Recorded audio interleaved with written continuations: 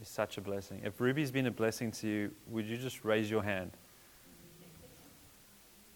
There'll be many more people who aren't here. Ruby, you are a blessing beyond the words that we can share. And I hope today you are spoiled. Joe, it's your birthday tomorrow. Correct? 16? It's a big deal. I'm so glad you come to this church. You don't have to, no one makes you, but you do. I'm so glad that we've gotten to know you and to meet you, and I'm so glad you're my son's friend. And my daughter would say you're her friend too. And I just want to tell you that God loves you more than you can realize, more than you'll ever realize. You are loved. I know you've got a dad that loves you deeply and profoundly, and I'm glad. But you've got another Father in heaven who loves you way more. And I'm glad you're here. And I was thinking about King's Cross this morning. Being at a church conference, you get asked this one question a lot. Not so much by the resounders, because they don't care, but more by the non-resounders. You'll know now. More the new people looking in, or someone from another church just checking it out. The first question, kind of the dating question, like if you meet a person, you say, what do you do? That's kind of like the first dating question. The first dating question amongst pastors is, how big is your church? And or you try and answer the question as best you can. Numbers don't reflect people, the personalities. But I was thinking about it this morning, going, God, I hope it's not for my own self that I think this. There's like kind of a protective thing. But I don't have a clue why all of Perth doesn't show up on a Sunday. Do they know who's in that room? Do they know that Steve and Charlotte are there every week? And these are people that you'd just be privileged to bump into. Do they know that they could bump into them every week? Do they know that Caleb and Haley are there every week? If they wanted to bump into them, they could every week. Do they know that Steph and Tilly are there every week? They could hold baby Ruth most weeks if they could get past me. I've missed baby Ruth so much this week. But do they know that? Do they know that Liesel's here? Do they know that the worship is going to be about Jesus? Guaranteed, 100%. Whether you like the song or not, it doesn't matter. It's going to be about Jesus. Guaranteed. It's going to make us look up at God. Guaranteed. 100%. Not 99% of the time. 100% of the time, the worship songs are well picked and will help us look up to God. Do they know that? Do they know that someone's going to read out of the Bible? And do they know that there's going to be a room full of people who would love to pray for each other? Love to care for each other, love to remind each other about Jesus. And I just sat there kind of going, God, I don't know why everyone in Perth doesn't just come. You must be doing something. It must be your way. Because I can't understand it any other way. Because there's no other room I would rather be in than with these people. In King's Cross, you just are lovely. I know in heaven, I don't think there's something called King's Cross, sadly. It's a way that we get by and understand ourselves. But I do just want to say you're lovely. It's a joy and a relief. And I find it quite insulting when people say, how big is your church? Not because the answer 5 or 5,000 means anything, but because the faces aren't being asked about. I wish someone would say, tell me about some of the people who are in your church. Oh, I'll tell you about them. Listen to this story. Listen to how these people learned to trust God. Listen to the suffering this person went to and saw the faithfulness of God. Listen to the blessing this person experienced that knocked their socks off. Anyway, let's get to the text.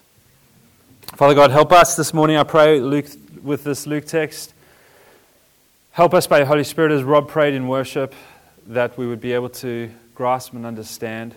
Please, Holy Spirit, that you'd work upon our hearts, melt our hearts. Teach us in your precious name. Amen. Who of you ever wonder, maybe not out loud because you're probably too nervous to do it, if God knows what he's doing? Would you raise your hand? We'll just ask God to turn a blind eye for a second. Raise your hand if you ever feel, does God know what he's doing? Some of you are raising hands by like scratching your ear. Some of you. Okay, so let's just assume that something happens in our life and we go like, I don't know. I got a text from someone in the last 24 hours who's going through suffering. and maybe I replied badly, I'm not sure, but try to help them see the goodness of God to them, how they can trust in Jesus, how maybe none of us can understand, but Jesus can, how He's there, they're not alone. And their response is kind of, I'm not sure I see that in my life. In other words, theologically, I can't disagree with you, Mark, and that may be good and well for you, but that's not true for me. Any of you ever felt that before? I have. We get it. What are some of the things, you can speak on behalf of a friend if you like, what are some of the things that have made you go, does God know what He's doing? Does God remember my address? Would you mind just shouting a few out? Again, you can speak for a friend. Don't literally speak on behalf of someone else in this room. I just mean, this happened, just funny story. One of the books Ray Ortland has written is about porn and just the end of porn for guys. And I think the tagline something like men of integrity in a world of nobility. And he just has this idea of like Christian men just can decide to no longer deal with porn for the sake of the glory of Jesus. An idea I agree with. But so one of the things that RHC, this church, does is they hand out books. Every time they recommend a book, they make sure there's a hard copy there, and then someone in the group can grab it. So it's the first night, and a lot of other churches have come.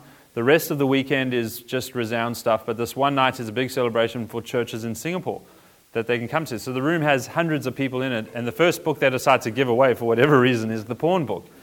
And so they hold it up, and they just go, who would like this? And you're just like, no one's going to put their hand up and go, thank you, this is exactly what I've been looking for. And so anyway, it took a little while. Eventually someone did, on behalf of a friend, grab the book. But what are some of the things in your life that have caused you to go, does God know what He's doing? Where is He? Or death in the family. Thanks. Visas. Sorry? Visas. Oh, gee. Visa departments definitely come from hell. They will not be in heaven. You will not need a visa to go to any different part of heaven you want to go to. That's for sure. That is not heavenly. Loneliness. Sickness. Natural disasters. Anything else? Depression. COVID. Amen. COVID. The handling of COVID. Corruption, the handling of COVID. Just joking. Just kidding. I take it back. Delete that off the tape. There are times we wonder, where's God? What's He doing? Is He powerful? What's happening? What we're really wondering is, why are we not in control? Why don't we have control over this? Why won't God give us what we want? Because we would stop this. We wouldn't allow this. We wouldn't ask for this. We wouldn't choose this. So why is God letting this happen? You know what I mean? It's really a confrontation that this is beyond us. It's something beyond our abilities and our limits. The problem, the reason we wouldn't even wonder about where God is that if we had control over our lives and we avoided all that suffering, then we would probably also avoid thinking too much about God, right? If I could avoid sickness, then I don't know that I would avoid sickness by showing gratitude to God. Maybe I would, maybe I wouldn't. Who knows? Maybe I'm avoiding sickness pretty well at the moment. I'm not sure that in the last week I've gone, God, thank you so much for giving me the ability to avoid sickness. But I kind of reached the end of my limits, and then I'm like, where is God? Where's He been? He's letting me down. What's going on? Here's a story of the greatest disappointment and letdown in history. The only person who should have never, ever, ever, ever been let down, that God should have come through for, is Jesus. And God doesn't. And that's part of God's plan. The question really is God sovereign? Is God in charge? Who's in charge here? Does the devil win in the end? Who wins in the end? Is it up for grabs? Is the story being written? And that's something we really have to work through. Then there's a few options. The one option is that the devil wins, that Satan has a shot at this. Then we need to be really worried because we're not really sure what's going to go on. The other option is that God is sovereign, and God is sovereignly in control, and that God wins. And then while we're in the suffering and we're a bit confused about what's going on, it's okay because we can look out and see, well, God wins, God's in control. I don't understand this, but I know that He's good. I know that He's faithful. I know that He will work it to good for those who love Him and seek to do His will. I've got to cling on to Him. I don't have to like it. I don't have to enjoy it, but I can trust Him. There's hope. Right? And we come to a text, and we face things, but all the cosmic forces, the cosmic battles, like, you know those war movies, more like Star Wars movies, is like there's a cosmic battle, the battle to end all battles. It's not the battle on Earth. It's not even the battle in the galaxy. It's the battle for everything. I don't know I'm not good with space. What goes beyond a galaxy? A universe. Is there something beyond a universe? Is that it? That's everything, right? Everything is okay. It's the battle of the universe. This is it, the battle to end all battles. That's what fiction. That's what sci-fi can do for us. Takes us to a universe battle. This is it. You and I have not had the battle of the cosmic forces, good and evil, the universal battle, the one battle that's going to define it all, being focused on your life and my life. We haven't faced it. As important as I feel I am, and as important as Western society has told me I am, and it does, every single day I'm told that I am amazing, the center of the world, and I should do things my way. My truth is my truth. Whatever feels right is right for me. It may not be for you. I'm that important. The scripture has this funny story where the demons speak. There's not a lot of verses where demons speak, but there's a verse where the demons speak. And they go, who is it they know? Jesus we know?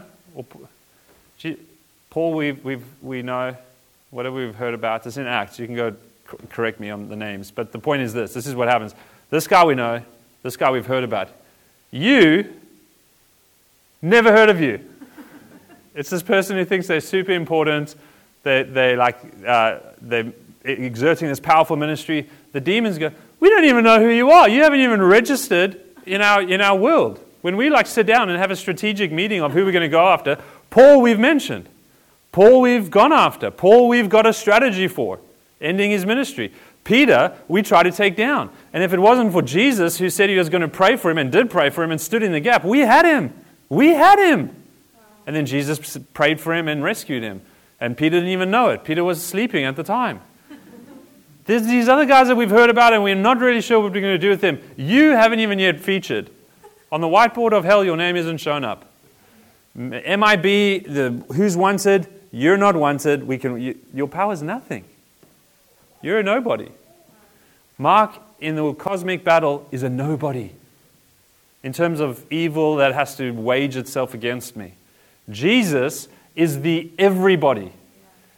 The battle against Christ to get Him out the way, because if Satan can get him to stumble in any sort of way, then he wins everything. And it looks like he's found a way to not only get him to stumble or to be tempted, but to get killed. It's like too good to be true. Oh my gosh. So Jesus finds himself in this trial, and for those of you who are visiting or new with us, we've worked up to this way for months and months and months and weeks, and so we're just going. So I'm sorry I'm not giving you the backstory. You kind of arrived at the third or fourth movie in. But at the beginning of this trial, they say this. And they began to accuse him, saying, "We found this man misleading our nation and forbidding us to give tribute to Caesar." What a lie! Just to be clear here, they're lying about Jesus. They're not even trying him on truth. Here, these are the religious leaders, God's people, saying, He's told us that we are not allowed to give tribute to your leader. What are you going to do? Let's just go a little bit back to when they tried Jesus about that, because they were the ones who taught not to give tribute to Jesus. They were the ones who said Rome is a problem and God is going to destroy Rome on our behalf. They were the ones teaching that to their people. Then they come and try Jesus. Go back just a few pages to Luke 20:25. They try him and they say, "What should we do with Caesar?" And Jesus said, he takes this coin And he goes, who's on the coin? And they say, it's Caesar. Jesus says, render to Caesar the things that are Caesar's. Did he say, don't pay tribute to Caesar? Did he say, don't be a good citizen under Caesar's authority? Did he? No. In some sort of a political sense, in some sort of an economic sense, in some sort of a reality of who's in charge of this jurisdiction at the moment, you are a citizen under Caesar. And that coin has his face on it. You should give to Caesar what is Caesar's. But his point is this, his bigger point is he lifts the head to say, but you know what you are? You're a coin too. And whose image do you bear? Well, the Bible says, Genesis, that you bear God's image. So if you're going to give taxes to Caesar because his face is on the coin, then you give yourself to God because you are his image bearer. So they stand there and say, he tells us that we should be terrible citizens of Caesar. What are you going to do about that? And Pilate says, Pilate hates the Jews. Pilate's not interested in this. Pilate would rather not be. Pilate is a famous warrior, soldier. He lives with luxury. He likes to go to the Olympic Games. He lives a life of pleasure and luxury, and he likes to eat Roman food. Now he has to sit with these Jews, hearing their miserable story about this useless guy who's not even defending himself, seems very weak, and he just doesn't have time for this. Are you this troublemaker they're talking about? And he says, look, man, I find no fault with this guy. I couldn't be bothered. And then he realizes, well, he's a Galilean. I can pass this off to Herod the great son. I can pass this off to him. And they're enemies. So what do you do with the problem? You give it to someone else. Who of you here is in a managerial position? What do you do with the problem? Delegate. Hand pass. Yeah. So he does that. Off to Herod goes Jesus. Jesus goes and stands before Herod. Herod, on the other hand, has been really excited to see Jesus because he's heard that this guy does miracles. Now, Herod is a very wicked man. He's the guy who beheaded John the Baptist for the sake of his wife, even though he loved John the Baptist, or he was at least curious about him. But then his wife did this little tricky thing and wanted John the Baptist's head on a plate as some sort of a gift to herself. And Herod did it, and he's a horrible... And now he's curious about Jesus. He does some miracles. And we find here that Herod says, I want to see him do something. Show me this witchcraft. He's got no faith that this is God's man. He's not excited about hearing the gospel. He just wants to see a miracle.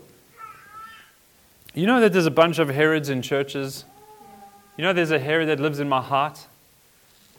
I've been to many places where there's, through the course of Christian history, I've lived in Christian history for 42 years. It's a lot longer than that, but I've lived in Christian history for 42 years. I've seen some things already. I've lived on the end of the Jesus People movement where there was some still quite a lot of charismatic signs and wonders kind of happening regularly. They don't happen that regularly today in all circles. And there's going to be another renewal probably in my lifetime where some hectic things happen and it's going to be exciting and it's going to be chaotic and it's going to...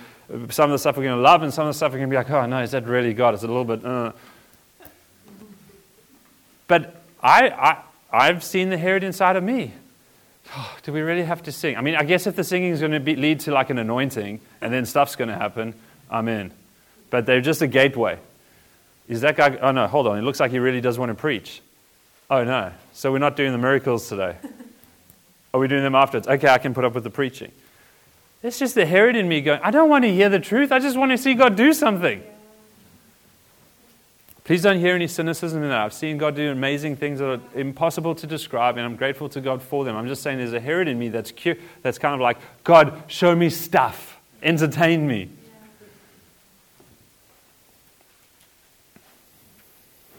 The Herod's, Jesus entertain me, and Jesus does nothing. Yeah, I'll tell you something about Jesus. I'm still learning so much. I've learned so much in the last few days, but I'll tell you something I have learned. Jesus will often do something for you when you no longer need it. When you need it done, He's not going to do it. He's not a show pony. When you no longer need it, He'll often provide it.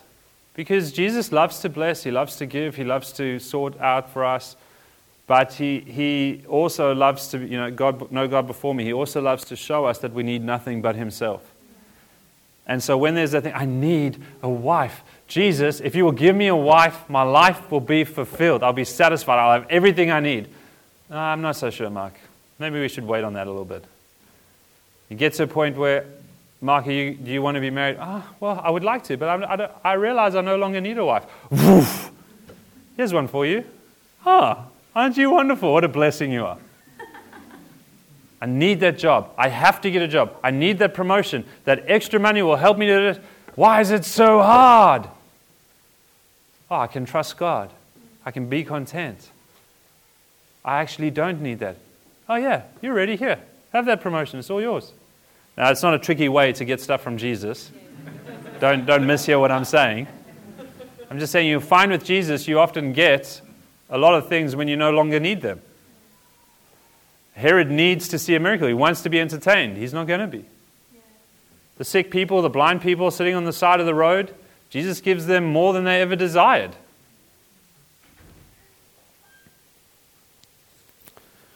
Herod can find no fault in him and passes him back on to Pilate. But in that, they find a friendship around Jesus. Jesus makes Herod and Pilate friends. Not because they love Jesus, like Jesus has made you and I friends because we love Jesus. You and I probably wouldn't be friends without Jesus. Just think about that for a second. Can I just pause? Because you're lovely people. But let's just pause and think about that for a second. Izzy, I don't know what's going through your curious mind, but you and I might get along for a little while, and there might be some things that we get on about, but at some point we'd get over each other. Probably. Guess, Jesus brings us together, and our love for Jesus brings us together in a way that we never get over each other. There may be some natural ways in which we stand on each other's toes or offend each other or disrupt each other's comfort or whatever. But because of our love for Jesus, we're brought together in a way that we actually grow in our love and our unity and our kind of commonality. That Jesus takes enemies and makes them deep and profound friends. And it doesn't even have to make sense. You don't have to be the same generation. You don't have to be the same skin color. You don't have to be the same education, have the same level of education. You don't have to have the same financial. You can be a rich person and a poor person, and a this color person and that color person, an uneducated person and an educated person, and you're sitting down deeply in love with each other through Jesus Christ. And the world can't understand that. Or you can also come around and form a love for each other through a hatred of Jesus. Or through a disinterest in Jesus, as Pilate and Herod did. And so Pilate tries him again. And Pilate tries 3 times to say, I can't do anything with this. This he's not guilty. He's not guilty of anything. And Herod's found nothing. There's nothing we can do. He's an innocent man. You know what I'll do? I'll just flog him. I'll hit him a little bit for you, on your behalf. That'll learn him. And then we'll release him. Now I just want to pause in the story for a minute. Just pause here. Who's comfortable to be on stage and be hated? Seriously, just for a little bit. Who's comfortable with we're not really going to hate you, but you're going to have to be the picture of something that might be. Thank you. You were here last week as well, so I appreciate it. Okay. So, Nathan, there we go, just a little bit more. Nathan has a wife named Ruby, whose birthday it is today. But let's just go through this a little bit. Your name is going to be Barabbas, okay? And Tilly and Steph are in the back there, and they have a baby named Ruth. They're a young family. And Barabbas, through some insurrection and murderous heart, kills Tilly. Now, if we had more time in the sermon left, this was my plan, but we don't have enough time. I was going to ask those who die to just lie down dead somewhere, but you don't have to worry. Maybe I'll just pick some of you who look sleepy, and then you can just fall asleep. Tilly's gone. Imagine Tilly dead. But in all seriousness, I mean, Steph's got to figure out what she's going to do. Does she have to go back to working now? Does she live with her parents? Does she finish fixing their house? Ruby is not going to grow up with her own dad. She might grow up with a dad, but she's not going to grow up with her dad. That's taken from her because of a murderous man. Liesel's killed.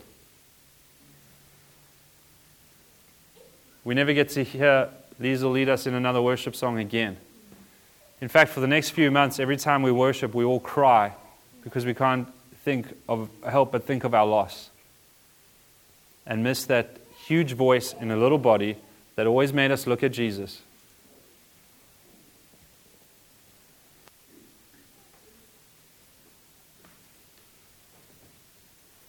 Think about little Indy. Did you see little Indy this morning? Nas was starting the meeting. She has no sense of place. This was little Indy this morning, running from here. I think she saw Andy, or at least Andy tried to get in the way of whoever she saw. And she went, and then Andy stood in the way of wherever she was going and grabbed her. No, I'm kidding. She was running to you, right? Just joy, just delight, just love. Indy's taken out. We never see little Indy. We never have another little Indy hug because the murderous man took her life. Sorry, I did tell you we were going to put hate on you for a second. A murderous man, a man of insurrection, took the lives of loved ones, potentially of leaders. Part of our group, a part of our people are lost, are gone. We are broken. We are having to put together plans. We are having to figure things out. Our hearts are broken. Our lives are disturbed. Life is not the same.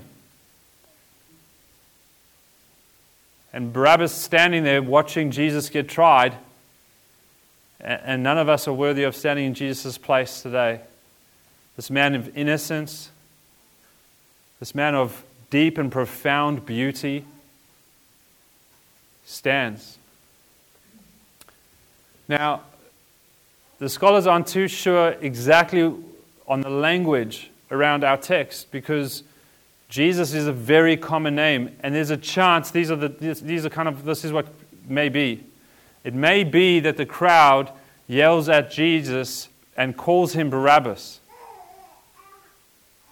That's one option.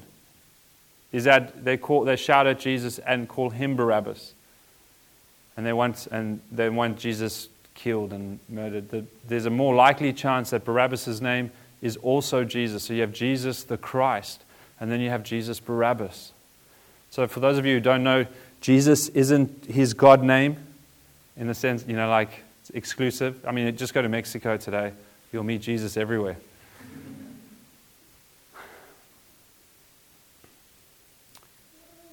So that's the more likely, is that they say, we don't want Jesus the Christ. Kill him. Give us, free us, liberate us, Jesus Barabbas. You take the man you call innocent. We want our murderer back. This is why I put all the hates on Nathan just for a second. Do you hear what they're asking for? Give us back the one who took Tilly, the one who took Liesel, the one who took Indy, the one who caused uproar and commotion, the one who made our hearts broken and disturbed our society, the one who's dangerous to live next door, the one that we will always be watching our back when he's around. Give him back to us. We'll take him. You crucify Jesus. It's insane. Thanks, Nate. We do love you. And you are nothing. Well, hold on a second. Actually, you are. What Luke is telling us is that we are all like Barabbas. All of us are guilty. All of us have rejected God. All of us have been unkind to one another.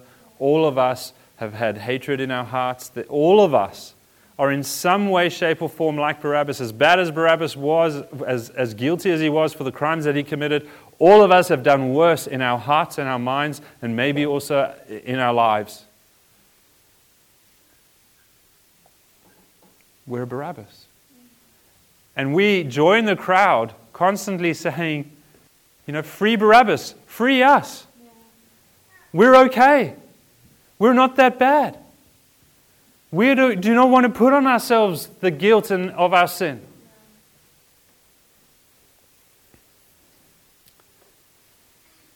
And God has given us Jesus in our place. That even in a wicked trial, they can't find guilt.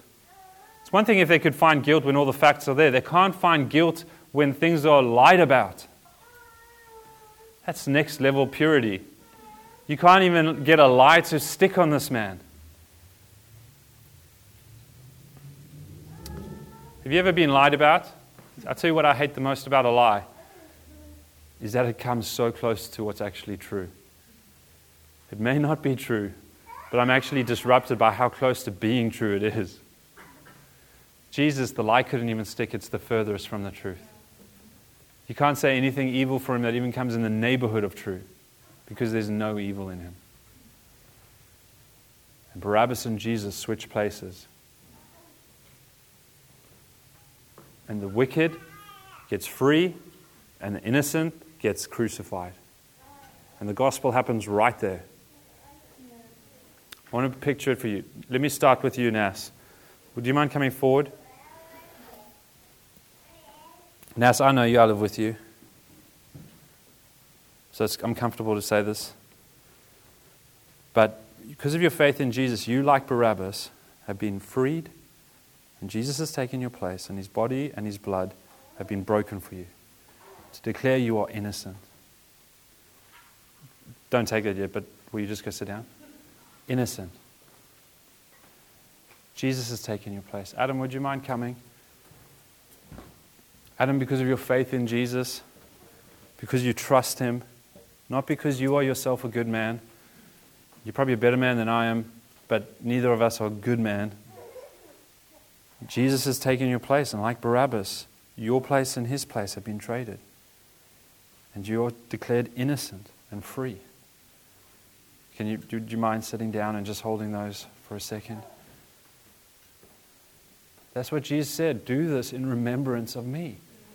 You need to remember what I've done for you every day that you can. Multiple times a day. I've taken your place. Jesus has no standards. People like you and me get in. And he gets what we deserve, and we get what's his. His righteousness is placed on us, and our unrighteousness is punished in him on the cross.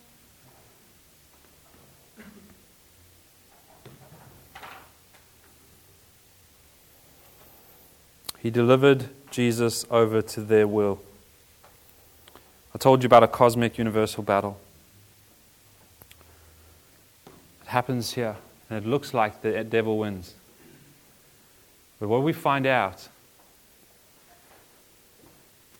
I'm going to spoil the ending, is that the whole time the devil has been playing into the hands of God. The whole time the devil has been like a slave achieving what God has designed.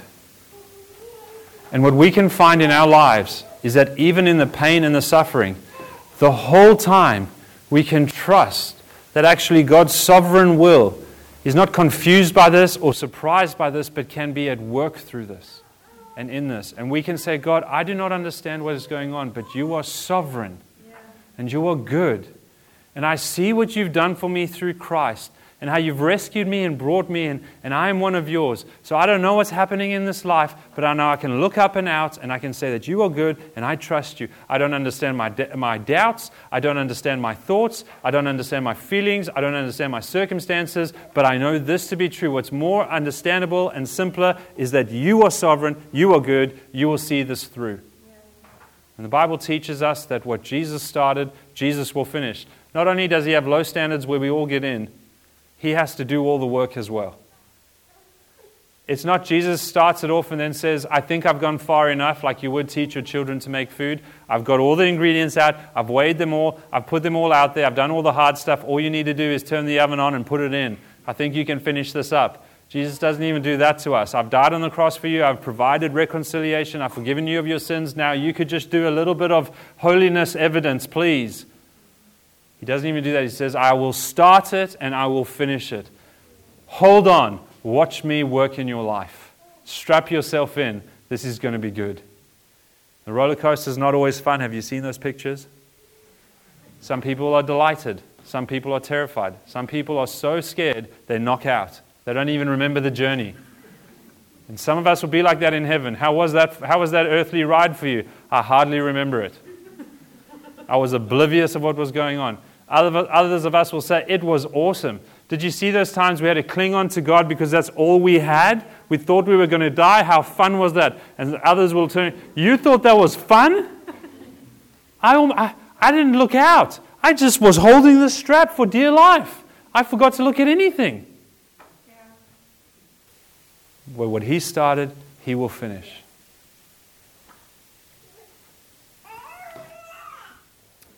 Caleb and Haley, can you come down?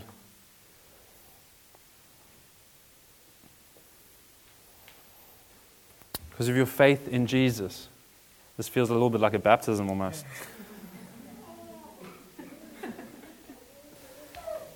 Jesus swaps places with you, pronounces His love for the two of you.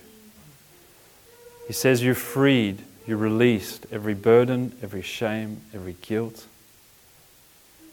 He gives this as a picture to remember Him by, to remember what He's done. And He says, go back. He doesn't say go back to your seat. Just go on with your life, knowing it is done.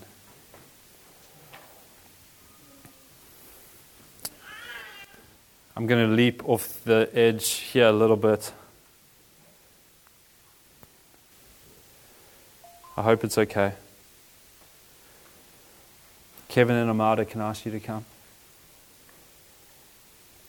I know you're going through a tough time. I want to say we love you. But I want to say God loves you a heck of a lot more than anyone in this room. I know you're struggling. I just want to speak God's blessing over you to say, all that you're going through, He understands. The suffering, the difficulty, the doubts, He understands. Don't have to hide the pain. Don't have to understand the pain. He gets it all and more. I don't think He says stop feeling. I don't think He says grow up. Rather, I think He comes alongside and says, see, I understand. I know. And at the right time, I will bring life again. At the right time, what was put to death will be raised to life. But cling to me.